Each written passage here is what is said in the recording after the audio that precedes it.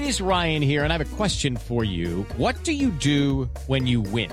Like, are you a fist pumper, a woohooer, a hand clapper, a high fiver? I kind of like the high five, but if you want to hone in on those winning moves, check out Chumba Casino. At ChumbaCasino.com, choose from hundreds of social casino-style games for your chance to redeem serious cash prizes. There are new game releases weekly, plus free daily bonuses. So don't wait. Start having the most fun ever at ChumbaCasino.com. No purchase necessary. VGW Group. Void where prohibited by law. See terms and conditions. 18+. Hello, it is Ryan, and I was on a flight the other day playing one of my favorite social spin slot games on ChumbaCasino.com. I looked over at the person sitting next to me, and you know what they were doing? They were also playing Chumba Casino. Coincidence? I think not. Everybody's loving having fun with it. Chumba Casino is home to hundreds of casino-style games that you can play for free anytime, anywhere, even at 30,000 feet. So sign up now at ChumbaCasino.com to claim your free welcome bonus. That's ChumbaCasino.com and live the Chumba life. No purchase necessary. VGW Group. Void where prohibited by law. See terms and conditions. 18+.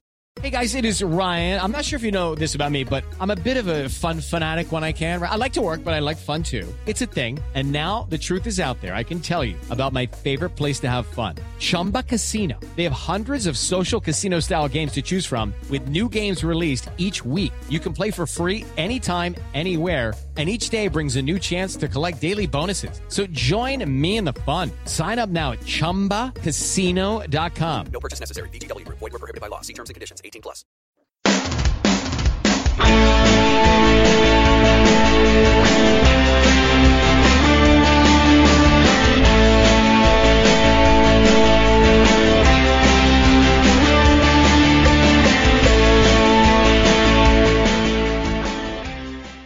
Hello everyone and welcome to Heart and Hand, the Rangers podcast. This is your extra show throughout the week as we will preview the upcoming weekend's game. However, I'm most excited this week by two things. The first thing is that we have returned to the European stage following a 4-3 win against Royal Antwerp in Belgium last night. But the more exciting reason is because of my guest today, and that is the ever wonderful just the greatest guy I know, Mr. James Tessier. Tess, how are you? How's life in Barbados? Mate, I'm all the better for that global introduction. Thank you very much. Yes, I'm fine, thank you. Everything going well down south? Everything okay? You keeping safe and secure? Yeah, trying to, mate. Just biding my time until all this foolishness starts getting lifted and we can start getting back to normality. But yeah, obviously the Rangers are keeping me going at the moment. There's never a dull moment with them, is there? Well, there certainly wasn't in the game that took place last night, which lasted for about 3.5 hours, as the referee decided that we would probably just play the entire 90 minutes in one sitting, or so we kind of thought, as we were going straight into our kind of 6th minute of injury time in the first half. We'll get into all of that as well. But Tess, first of all, I just want to say that it's good for us to be able to try and get back into the Europa League and stuff. I think it breaks up a little bit of what's felt like some hiatus between games at the moment, because we've been a little bit week to week, which is odd when you consider how crazy our schedule was in the run up to the new year and stuff, and across December and what have you. But great to be able to try and get back into the European football again. The last 32 at the moment, and I think, you know, when you go back to way back when the draw was made, I was quite comfortable that we would have more in our locker than Royal Antwerp. I don't want to sound, you know, overconfident or cocky and say, you know, that I felt that we would definitely beat them, because I don't believe that you perform at this level unless you do have something about you. But when the draw was made, you know, I was pretty pleased. Last night, Tess, and the kind of build up to it and stuff, how were you feeling about it? Were you feeling like this was an opportunity for us to be able to try and get back out to play a bit more expressive football, or had you had any concerns about maybe where some of our performances have been recently? Well, I thought it'd be a really high-scoring game, mired with controversy and injuries for key Rangers players, so I was quite satisfied with the outcome. But no, mate, I was expecting maybe sneak a 1-0, happy with a draw, get them back to Ibrox. Okay, it ain't the same as when you got fans really getting it some, but get them back to Ibrox, see the job through into the last 16. So the fare that was on show last night for me was absolutely staggering. I don't think anybody in the wildest dreams could have predicted how it could have gone. There were highs, there were lows, there were moments of absolute brilliance, there were moments of tragedy. You know, Shakespeare himself couldn't have written a better script. It was What I was expecting, mate, and what got served up last night are two very, very different things. Yeah, absolutely. Well, listen, let's kind of do a kind of bit of a breakdown of it and stuff as well. I thought that in the kind of opening phases of the game, we penetrated quite well. I thought that we had some decent opportunities. Antwerp, I thought, could pass the ball, but I thought they were quite a physical team, I will say, in terms of where we were, and could put in a couple of kind of decent challenges. The first real kind of key point of interest for us, however, Tess, was when James Tavernier was looking to be able to try and come out and block a tackle. One of those kind of tackles, for anyone who's ever played football will know that when you're kind of going into it as a little bit of a kind of 50-50, you're both intent of getting the ball. You have to get into these challenges with the intent of winning it, because if you hold anything back, the likelihood is that you're going to get injured. I think Tav took a bit of a kind of knock and then went down to be able to try and get treatment, continued playing on, went down again, and then I think at that point several of us were kind of saying, Tess, you know, it kind of felt a bit reminiscent of Stephen Naismith, you know, trying to play through quite an obvious knock. I would like to kind of sit somewhere in the middle where I would say, you know, Tav knows his body, knows the injury, knows the knock. If he feels that he can get through it, he absolutely will, because he's been a stalwart on our side in terms of, you know, consecutive games that he's been able to try and play. Very, very rarely misses out. But a huge blow, I think, when he went off just before the half-hour mark, and your immediate thought process is straight to, had Nathan Patterson not had a real lapse in judgment, he'd be coming on the park right now. Well, if we go back to the start, matey, I think when they named the teams, I think we were all a bit surprised, because we was expecting the Kamara Jack Davis axis, and I wouldn't say a conservative performance, but certainly not with the attacking intent that the lineup had us lead to believe we were about to see, and obviously what we ultimately did see. Tav, it's heartbreaking, because as soon as he did it and he reacted like he did, you knew, I knew, and everybody knew that there was a serious problem. Tav he's a model. No matter what you can say about him, his performances this season, his leadership, everything else, he's a model professional.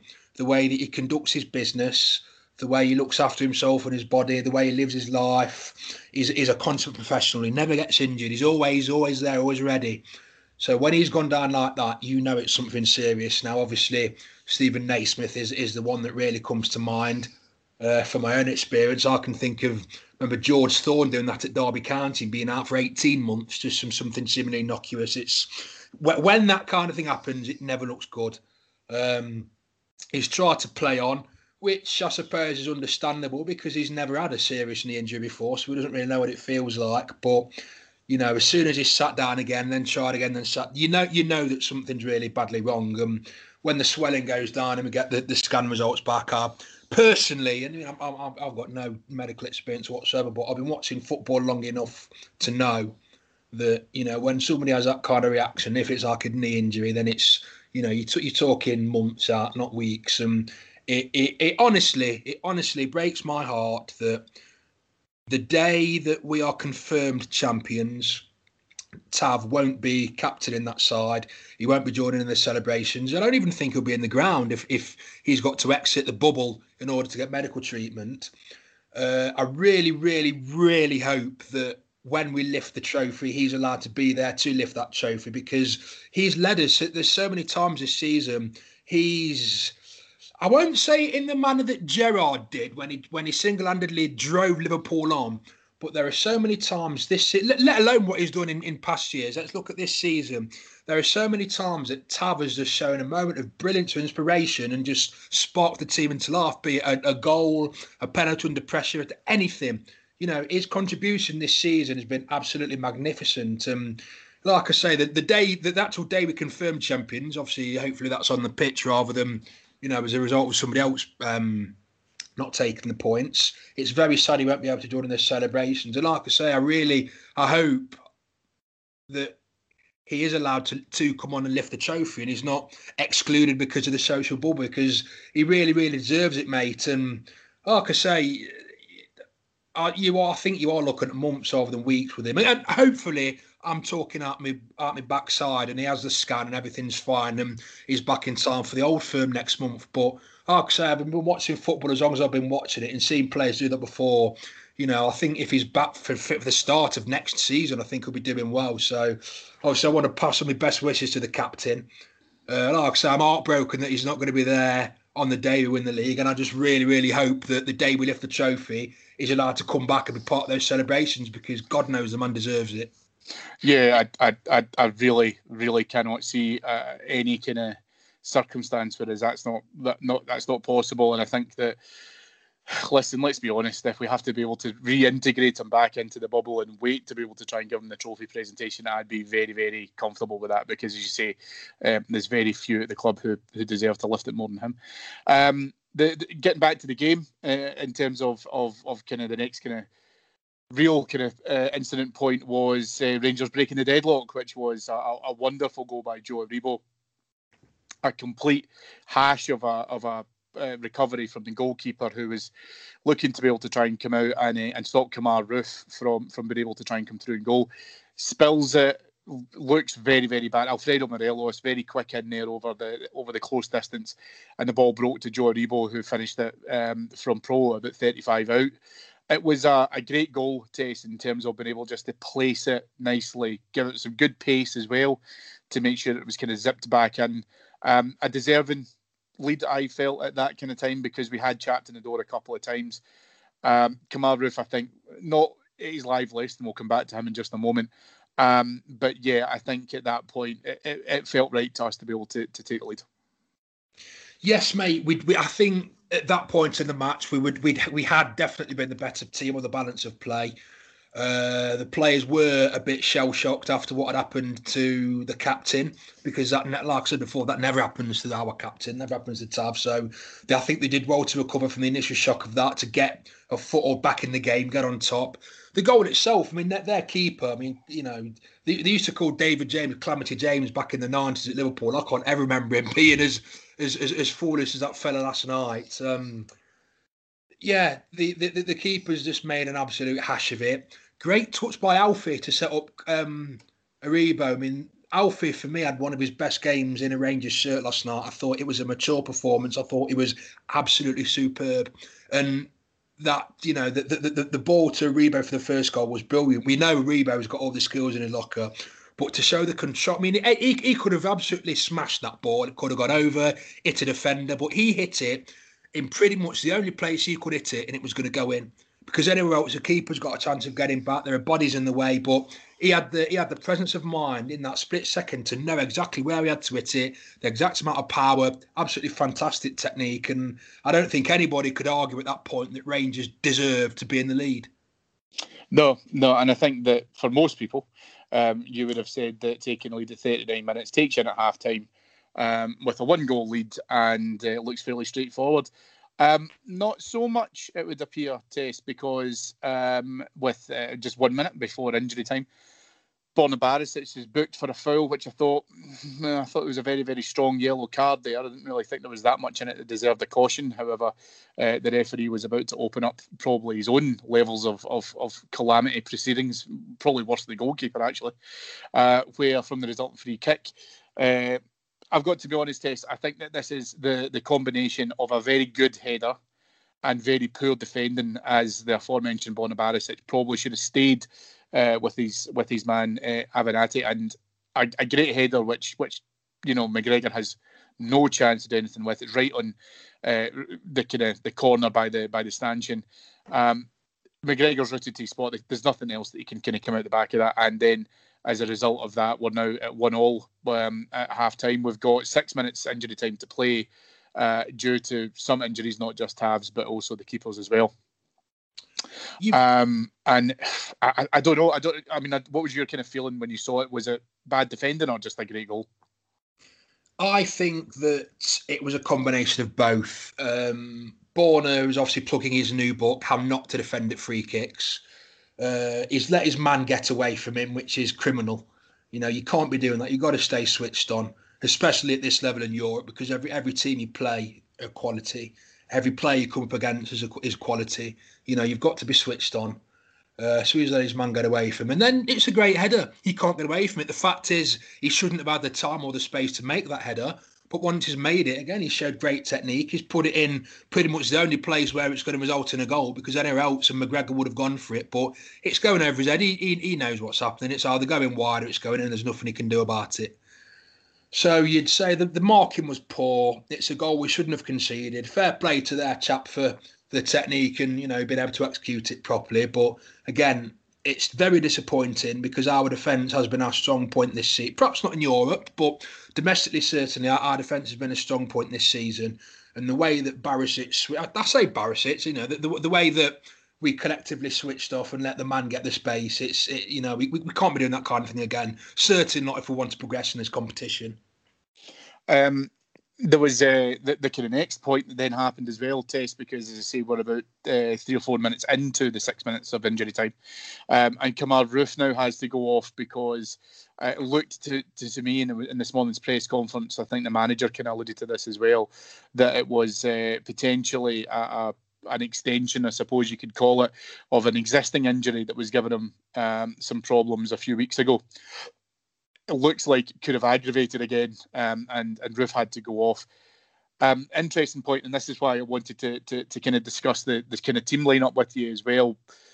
This felt a little bit like we had purposely kept Hadji and Kent off because we put in a forward three, which I think, if I'm being a little bit kind of confident in saying this, we could have turned around and said that those three would cause problems.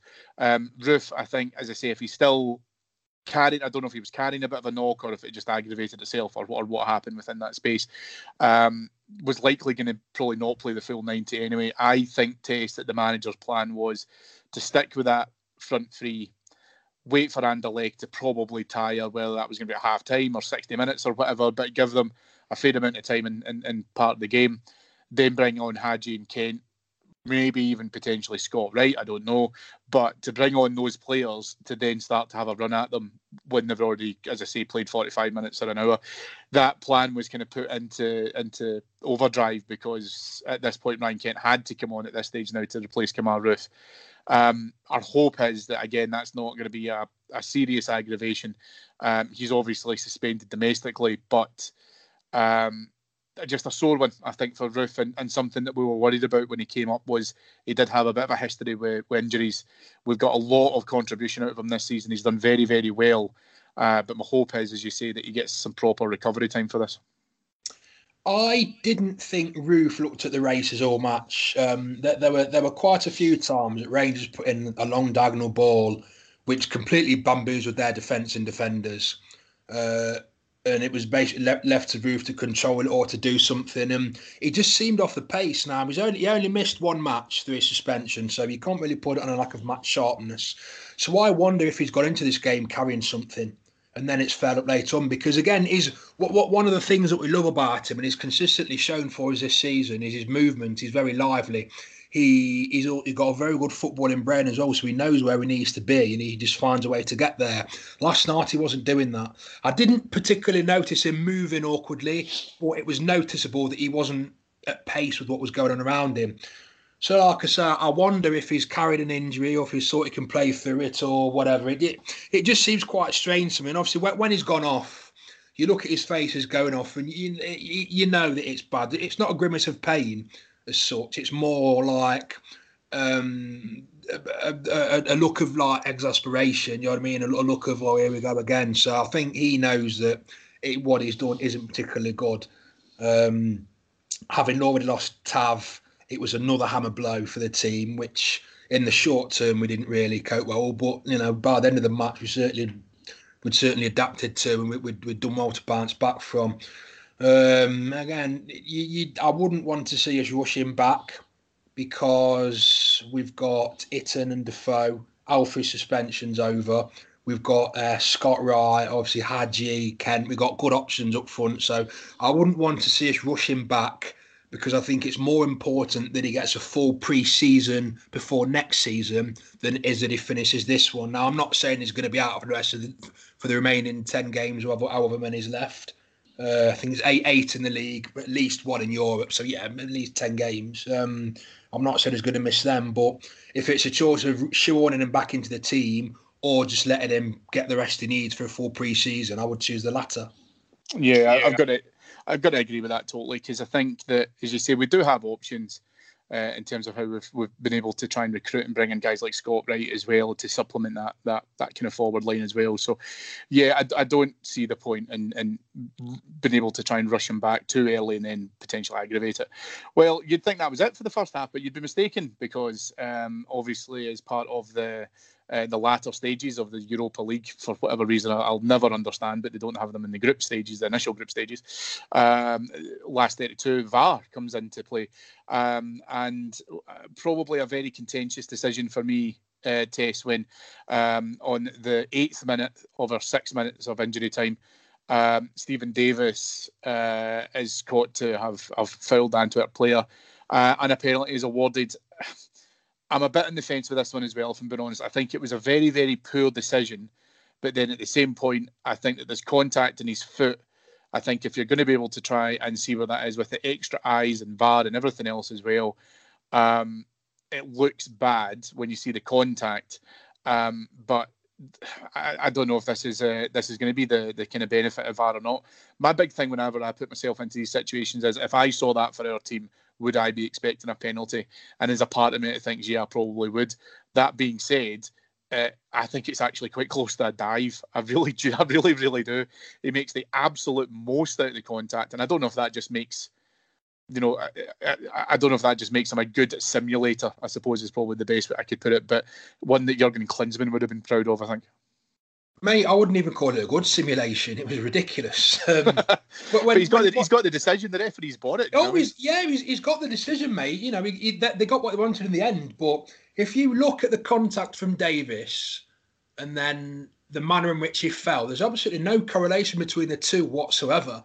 If he'd have fallen forward or grabbed his ankle or whatever, then he could have said fair enough. But the fact he sort of like pirouetted and gone to the side, I mean, all he did was stand on his Achilles.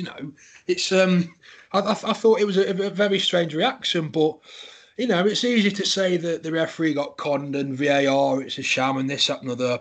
The fact is that Davis made contact with their player in the box. Now, we can all agree, I think, that their player made the most of it, but it's also a fact that Davis made contact. And if you make contact with an opposition player in the box, you're risking a penalty. So, grudgingly, I'll say yes, it probably should have been. It was the softest of soft, and I think the reaction of their player was a disgrace. There's no way of dressing it up. It was ridiculous, and I certainly don't like to see that when I watch the football. But the bottom line is, Davis made contact with him in the box, and when you do that, you're always liable to give away a foul, and obviously in the box, but that foul is usually a penalty. Yeah. So, as I say, just about 2 hours after the first half started, it finished. We get in, I think, probably at this point, Tess, as I say, it's old cliche, the manager's team talks totally changed its head, which it absolutely had to, given the way how the last few minutes had developed. But I felt that we needed that anyway. I felt that we needed a little bit of a kind of surge from half-time and then been able to go into the second half and kind of start pretty brightly. And we did, because just before the hour, Rangers were then awarded their own penalty at this point, and up steps Borna Barisic. Rangers social media put this out as a perfect penalty, and I suppose that people could argue, well, if he scores a penalty, it's a perfect penalty. We were all kind of thinking who would take the penalties, obviously, with the captain being off the park. And I will say Borna, and we're going to come back to him in this anyway, but Borna did step forward. He's taken it. He has been able to try and get it by the keeper, but this was where people were talking about this goalkeeper saving penalties from Ronaldo and all the rest of it, whereas I didn't see too much of that, but he wasn't too far away from the pen. But great for Borna to step up and convert it regardless, because we know we needed it, I think is probably the best way I could put it. I thought he was going to bottle it, mate. When they showed his face right before he struck it, he looked terrified. And I thought that's not a good look. And the actual penalty itself, like you say, any penalty that goes in, you can say, yeah, it's perfect, because the aim is to score a goal. And if you score the goal, you've achieved your aim. But the keeper, the way the keeper let it in, the way the keeper failed to make the save from the position he was in when the ball actually passed him was really summing up his game. Their keeper should have done a lot better with it. It was at a nice height for him. He got hands on it. I didn't think Barisic looked too confident, stepping up to take it. For the second one, it's a different story, as we'll come on to. But I was I'm not going to say it was lucky that they all went in, but I think a half-decent keeper would have saved it. It wasn't the most confident of hits, but it went in, mate, and that's... When we look at the record books in 10, 15, 20 years' time, all we're going to see is the fact that he scored it, so fair play to him. Yeah, and I want to come back to the referee just before we talk about the next goal as well, because by the time that we got into 65 minutes, this was 5 minutes after the penalty decision, and one of these yellow cards will have been quite telling because one of the players was going to get a second yellow and then ultimately be sent off. But by 65 minutes into the game, Tess, we were now on our 5th yellow card of the game, and I was looking back through the game, and I was watching it this morning, and I was looking through some of the stats because it got really card happy for one card in the first half, and we're now 20 minutes into the second, and he's now produced another 4 cards on top of that. I just didn't feel like it was that kind of game, if I'm being honest. I think we're going to talk about the Barisic penalty in just a second, but at that stage in time, it didn't feel like a game with hunters and needle. I thought there was some physical challenges going in, but I also didn't think he was being consistent at all in terms of how he was deciding what was a caution and what wasn't. I think that this was the beginning of the referee starting to lose control of this. Yeah, I thought the referee's performance was clearly in keeping with the rest of the match, and that it was just something otherworldly. I thought Delate, or Delart, however you pronounce it, I thought he was lucky to stop on the pitch. I thought he was quite niggly. I thought Lukaku's brother, he was a bit, he was giving it some as well. That Sek, which he was putting it about, and obviously he got his marching orders later on in the match. Yeah, but, a nasty one in Ryan Kent's heels as well. Yeah. Just one of those, a stud raker. You know what I mean? Yeah. I mean, he got booked for that, and rightly so. Maybe it could have been more, but no, I thought that I didn't think, other than those 3 players, I didn't think it was a particularly dirty match, and I think the amount of cards shown, there was a lot of bizarre things going on last night, and I think it's one of them where he just shrug his shoulder and say, you know what, this is happening now. Whatever happens next, we don't know. Just take it in the spirit of a game that nobody can predict because it's gone completely mental. But no, I didn't think the amount of yellow cards shown warranted by the way the game was going. Yeah, no, I agree. So 67 minutes is when Antwerp take the lead again. As I think I watched this a couple of times, as I say, this morning, Tess, and just rewatching it, it just seems to kind of come out of nowhere. But one thing that it certainly does have in correlation to the first goal that we conceded is it's a shot which takes a wicked deflection. McGregor again rooted, it hits off the post and in. And I suppose I'm kind of thinking, as I'm watching the game back now with, no nerves like they were last night, it kind of dawned on me that it's taken some very good shots to be able to try and beat Al McGregor. This is one that did take a wicked deflection, and it cannons off the inside of his right hand post. Antwerp are back in front now, and you're just thinking, what the hell are we having to do here in terms of being able to try and get our assertiveness kind of going, I suppose. We were hoping that we were going to be able to try and hit back into that pretty quickly. Not long thereafter, the keeper, the aforementioned keeper, I would love to see his face mask test. It must be massive because his nose was absolutely huge. I don't want to point out deformities in people, but I mean, we're playing them next Thursday. I think his nose is arriving on Tuesday. That is absolutely the biggest nose I think I've ever seen in professional football. Yes, mate. It was quite the hooter, wasn't it? Maybe it was fear of that caused our players to give him so much space, granting the freedom of Antwerp to sit the ball wherever he wanted. Yeah, absolutely. When the goal went in last night, I passed a comment to a certain young lady we both know with a fondness for Mr. McGregor that he could have done better. Looking back on it, he couldn't have done really. It took a wicked deflection, but the fact of the matter is, he should not have had the time and space to get that shot away. No, he shouldn't. All 3 of their goals, you can point to things that we did wrong. The equaliser for the header, the marking was non-existent for the goal scorer, which is something we can improve. The penalty for them, yes, it was a soft penalty, but you met contact with an opposition player in your penalty area. You're running a very fine line. That's again something we can improve. The third goal, like I said, the guy's got he's got the freedom of the park to do whatever he wants, and this would happen again in injury time, which I'm sure we'll come on to. But the guy's got the freedom of the park to stick the ball wherever he wants. Now, if the ball carries on in its not normal trajectory, it probably ain't going in, but it just takes that little deflection. And when you shoot from distance, mate, that's what can happen. You know, that's why we should perhaps do it more, because if you hit the ball with enough force and it takes a little nick, mate, it's going to go in. So 3 very, very disappointing goals to concede, very uncharacteristic of this season's iteration of Steven Gerrard's Rangers team. McGregor couldn't really have done anything about it, so he's exonerated of all blame. But it's something we need to look at, because again, later on in that match, we very nearly conceded an injury time equaliser through the same kind of thing. So I hope that when they watch the videos back today, tomorrow, whenever it might be, they pick up on that as something they got to do and start closing players around when they get to that D, because if you give them the space to shoot, that's what's likely to happen, mate. Yeah, and with that, with 50 minutes left, the manager makes the kind of final move, which is to bring on Ryan Jack in place of Scott Arfield. Scott Arfield, I thought, was pretty okay in terms of that point. And Glenn Kamara, again, not the same. I was a bit critical of Kamara last night. Maybe I was a little bit too harsh with him in the replays. I've watched it back again. But he was replaced by Yanis Hadji. I think that this gave us the opportunity to be able to try and come in with a little bit of kind of solidity in terms of Ryan Jack, and with Yanis Hadji being able to try and impress about it going forward with some pace as well.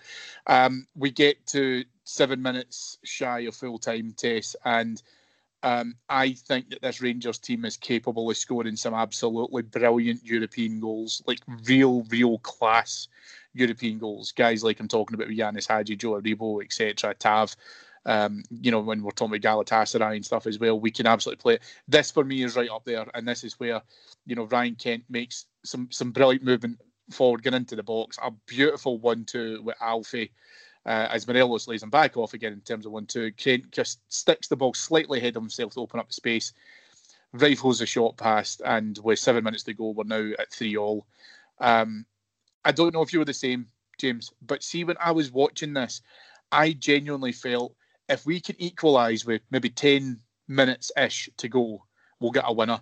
Never at any point did I think, shit, let's just leave it at 3-2 and let's just get them back to Ibrox. I definitely knew that we would create another chance, and as soon as that Kent one went in, as I say, it felt so pleasing that given everything that's happened up to this point, a shit penalty to concede, injuries to Roof and Tavernier, it just felt that goal itself was a big statement of character from this team.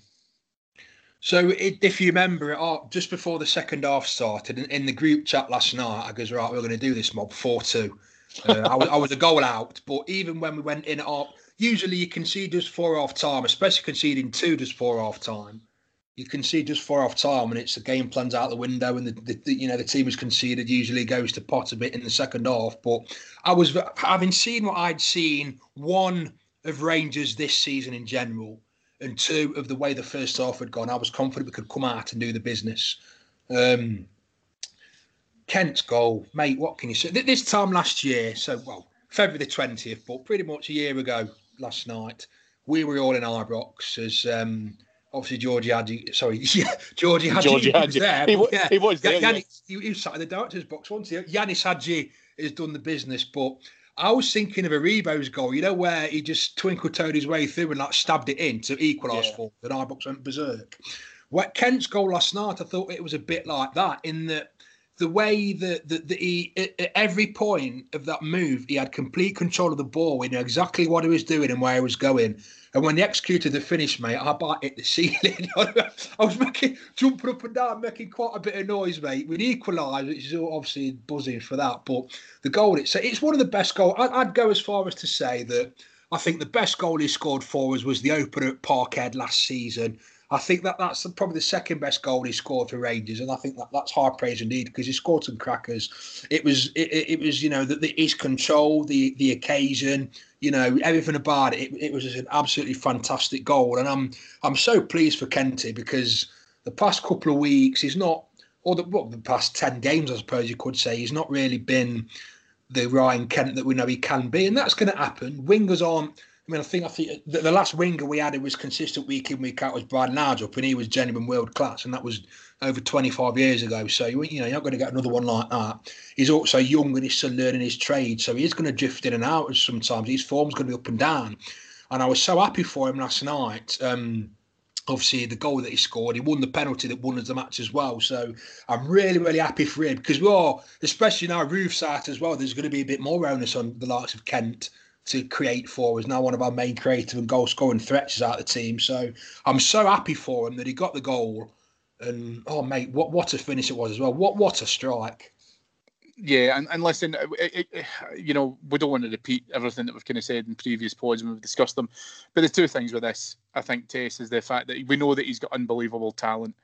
But the second thing is he always puts a lot of pressure on himself as well. He's got high standards of himself, and I totally get that. And that's how I want Rangers players to be, understand it and stuff as well. He's maybe done it a little bit too much, where he's then went into a little bit of a kind of detriment to himself, which isn't going to help him. But listen, do you know what? When that went in, I think, like you say, we've got, even if you think about some of the goals that we've scored across this team in Europe in the last few years, some absolute top quality goals. And again, like I say, one of them to match it as well.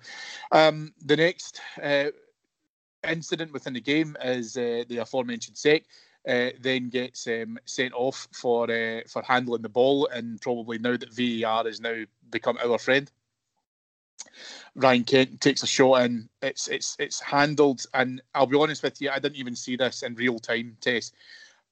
I think I'm right in saying I've seen it a couple of times from different angles, but I don't even think Ryan Kent thinks it is, because it looks to me when he's hit the shot that he turns away and he's somewhat disappointed he hasn't done better with it.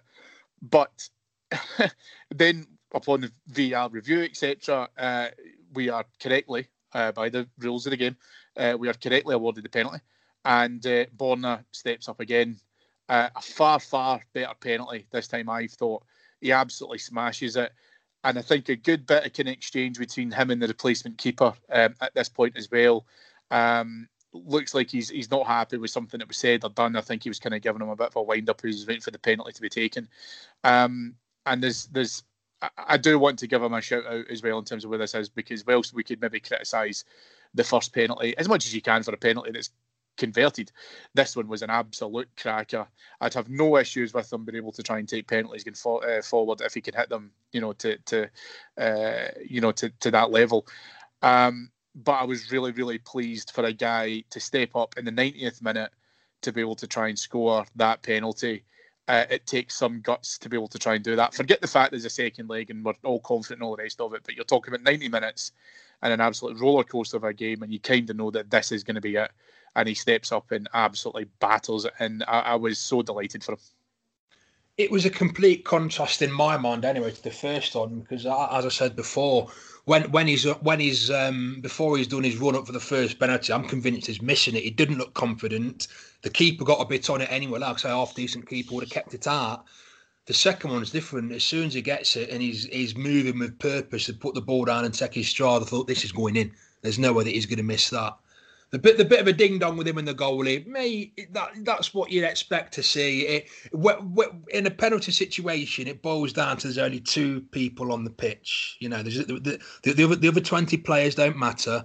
There's the guy taking the penalty and the guy who's trying to keep it out, and they will both do anything that they can to sort the other one out. I mean, the most famous ones are Liverpool and European Cup finals. Bruce Grobler in Rome in '84 and Jerzy Dudak in Istanbul in 2005. Their antics, and it worked. So personally, although it was a bit bad that he was trying to do it to one of our players, a goalkeeper saying something or doing something to try and put the attacker off, it's part of the psychological game. But if you're going to play them games, then you got to expect to get it back when the ball goes past you, which is what Borna did. And I thought it reminded me of when it might have been, I forget who it was that we played. It might have been Feyenoord, I can't remember. But when he's gone up to, or Legia Warsaw actually, when he's gone up to their fans when taking a corner with his arms outspread, like what? It was Legia, yeah, it was Legia, yeah. And it's that kind of ballsy, gallus behaviour that I think we all love to see. The order of the penalty itself, I didn't have a clue what was going on, mate, because even when in real time I didn't see anything. Obviously, Kent had the shot and the ball's gone the other way. I just assumed that he'd skewed the shot; it'd come off the outside of his boot or something. Then when it shows it again and it hits the geezer, then you can see it's hit him somewhere. But you also don't see Kent or anyone around him make any kind of appeal for the penalty. So I think Kent's just hit it and it's happened that quick. He's not knowing what's happened. And then when it obviously slows it down and shows it again, then yeah, it clearly was a handball and the decision was correct. So in that instance, yeah, VAR did its job because I don't think anybody else on the pitch, certainly not Ryan Kent, who'd taken the shot, I don't think anybody else on the pitch had it down as a penalty. So, for all I was sagging off VAR earlier on in the match, when that call came, both the calls for our penalties came around, I was thinking, yeah, perhaps it ain't so bad after all.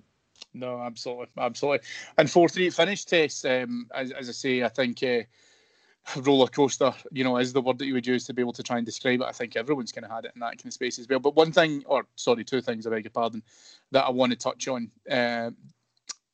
I want to talk about an individual and I want to talk about it collectively. Collectively, I think that we showed some phenomenal resilience as a team to be able to go through such a strange game. And I mean a strange game in terms of how well we've been playing and how well we've done defensively.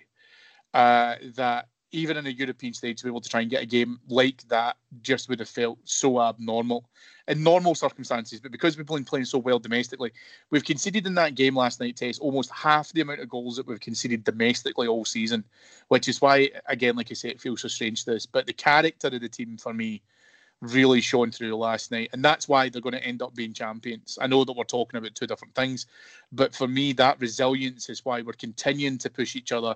We saw a great example of it happening on the pitch last night in 90 minutes, and I think that, like you say, that is going to be a real hallmark of this team going forward in terms of not only winning titles, but also being able to try and push ourselves in this competition as far as we can get to. I'm very confident that we'll progress. But I don't believe that, like we said before, I just don't believe that anyone will want to come and play us. I really genuinely don't. We are, without doubt now, an established European team. I think the manner in which we won that match last night was more pleasing than had we turned up professional performance and won 1-0. And I'll quantify that by saying, obviously losing Tav was, as I've said before, was a really, really bitter, sickening blow. Really huge blow. Losing Roof was pretty bad as well. Although, like I say, I'm not convinced it was 100% fit to start with. So if you take those out of the equation, if we'd have gone there, put on an absolute consummate performance, kept them out at the back, scored an 8-goal, early goal, whatever, and just shut up shop, you'd have said, yeah, job done, satisfied. But obviously the fills and spills up and down at each end, it's good for the neutral, but we aren't neutrals, we're Rangers fans. We don't care what neutrals like or think, you know what I mean? It's all about us. The character that we showed, having lost the captain, and then one of the star strikers just before half time, the character we showed conceding just before half time to go in and not let it affect us, the character we showed coming back from behind twice. Mate, that performance that was absolutely brilliant. I'd go as far as to say that it is one of our best of the season. I think we will take more from that performance last night than we would have done any other result in any other circumstances because of the character that they showed. Yes, we conceded 3 goals, which for this team's unusual, but once again, this season in Europe away from home, we've gone and scored 4. This is becoming a regular occurrence now. It's, we got 3 at Benfica. We put 4 past Willem II, 4 again last night. This is becoming a feature of our play, mate. In Europe, we're scoring some pretty. I think was it our 20th goal in Europe this season last night, up to 20 goals, which is fantastic. So again, the defence wasn't as good as we all wanted it to be. We're all devastated over losing the 2 players, but the manner of the victory and the character and the mental strength they showed to come through and do the business, mate, I think we can all be buoyed by that. Yeah, absolutely. I'll take the positive out of conceding 3 goals because it gives us the emphasis to make sure that we regroup in terms of where we're at defensively. And again, like I say, it's so abnormal to concede so many goals, especially for us, especially in one game. So, yeah, I think the positive, the silver lining on that particular cloud is that it revisits the focus on making sure that we start to tighten things up defensively. Now, the other thing that I wanted to mention as well, there, Tess, is I need to give a shout out to an outstanding individual contribution from Alfredo Morelos last night. That many cards, that many goals, and yet Alfredo wasn't on either of those lists.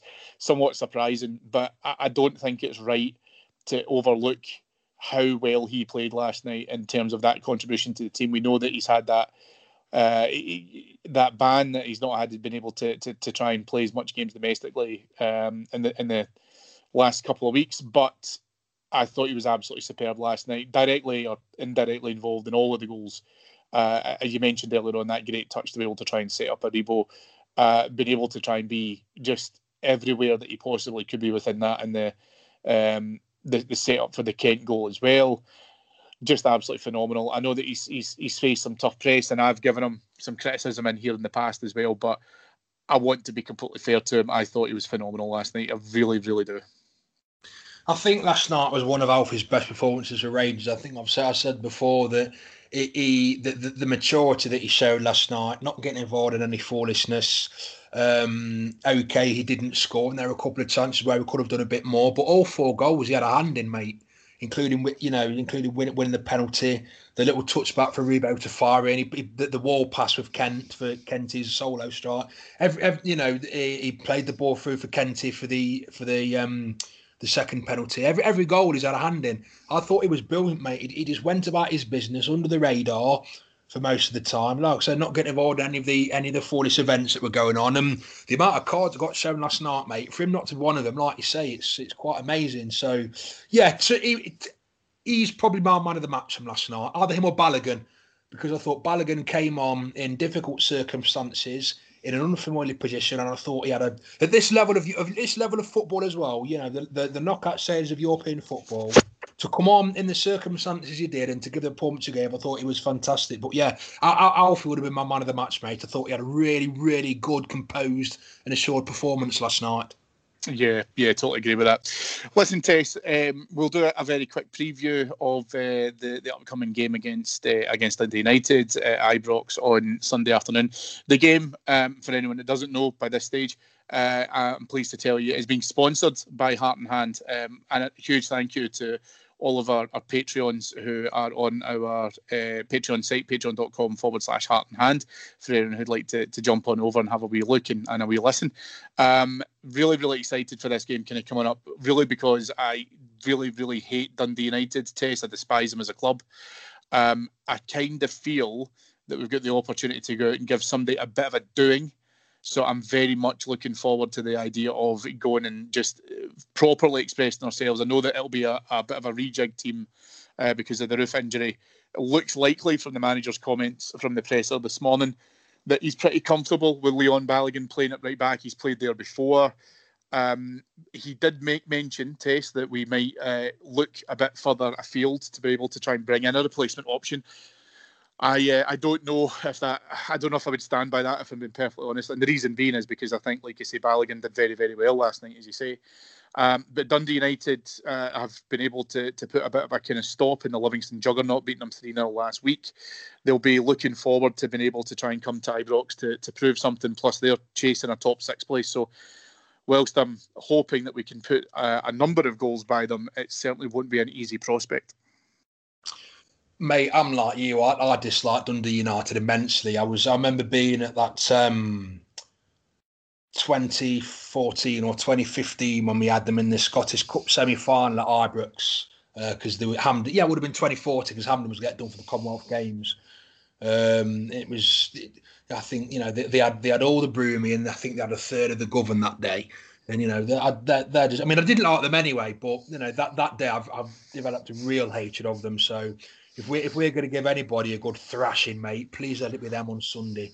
There's no reason why it can't be. I'll turn around and say right now that I would accept a 1-0 with no yellow cards or injuries, especially having lost 2 players to injury in the week, and obviously the suspensions that we've had retrospectively of late. So I would take 1-0 to Rangers, clean sheets, no yellow cards, no injuries, but there's absolutely no reason we can't give them a doing.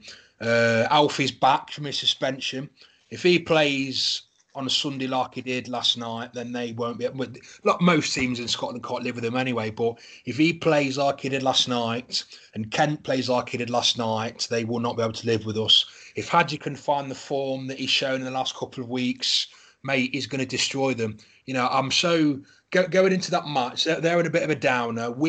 I'm really hoping last night has been the jolt in the arm that we needed, because we'd been grinding results out, which is how you win championships, mate. Don't get me wrong.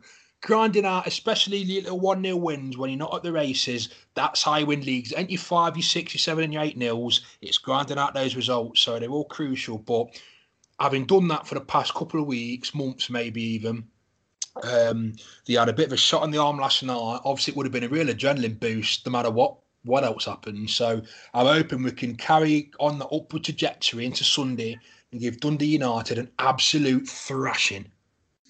If we have to go down your 1-0 route, can we make a compromise that if, and we hope it doesn't come true, but if they make it into the top 6, the compromise then is test that once we've won the league, we can go out with no fear and no trepidation and just go and absolutely batter them. Would that be acceptable? That is a trade-off I would take, my friend, yes. Wonderful, wonderful. Well, listen, folks, that'll be about it for us today. Thank you very much for joining us for Heart and Hand Extra for this week. David will be back with you on Monday. As we mentioned before, you can always check out more from Heart and Hand at our Patreon site, which is patreon.com/Heart and Hand. Most important thing for me to do is to thank our executive producers in London, Mr. Mike Lee and Mr. Paul Miles. But even more important than that, a huge thank you to my guest today, Mr. James Tessier. Tess, it's always a privilege to have you on the show and stuff, and I love talking about Rangers with you. Yes, mate. Enjoyable as always. Thank you for having me on, and get well soon to Tav and Kim Roof. Absolutely, absolutely. That's us for this week, folks. As I say, we're back with you on Monday. Take care of yourselves and each other. Let's look forward to another 3 points on Sunday, and let's get a result for the Rangers. Thanks all.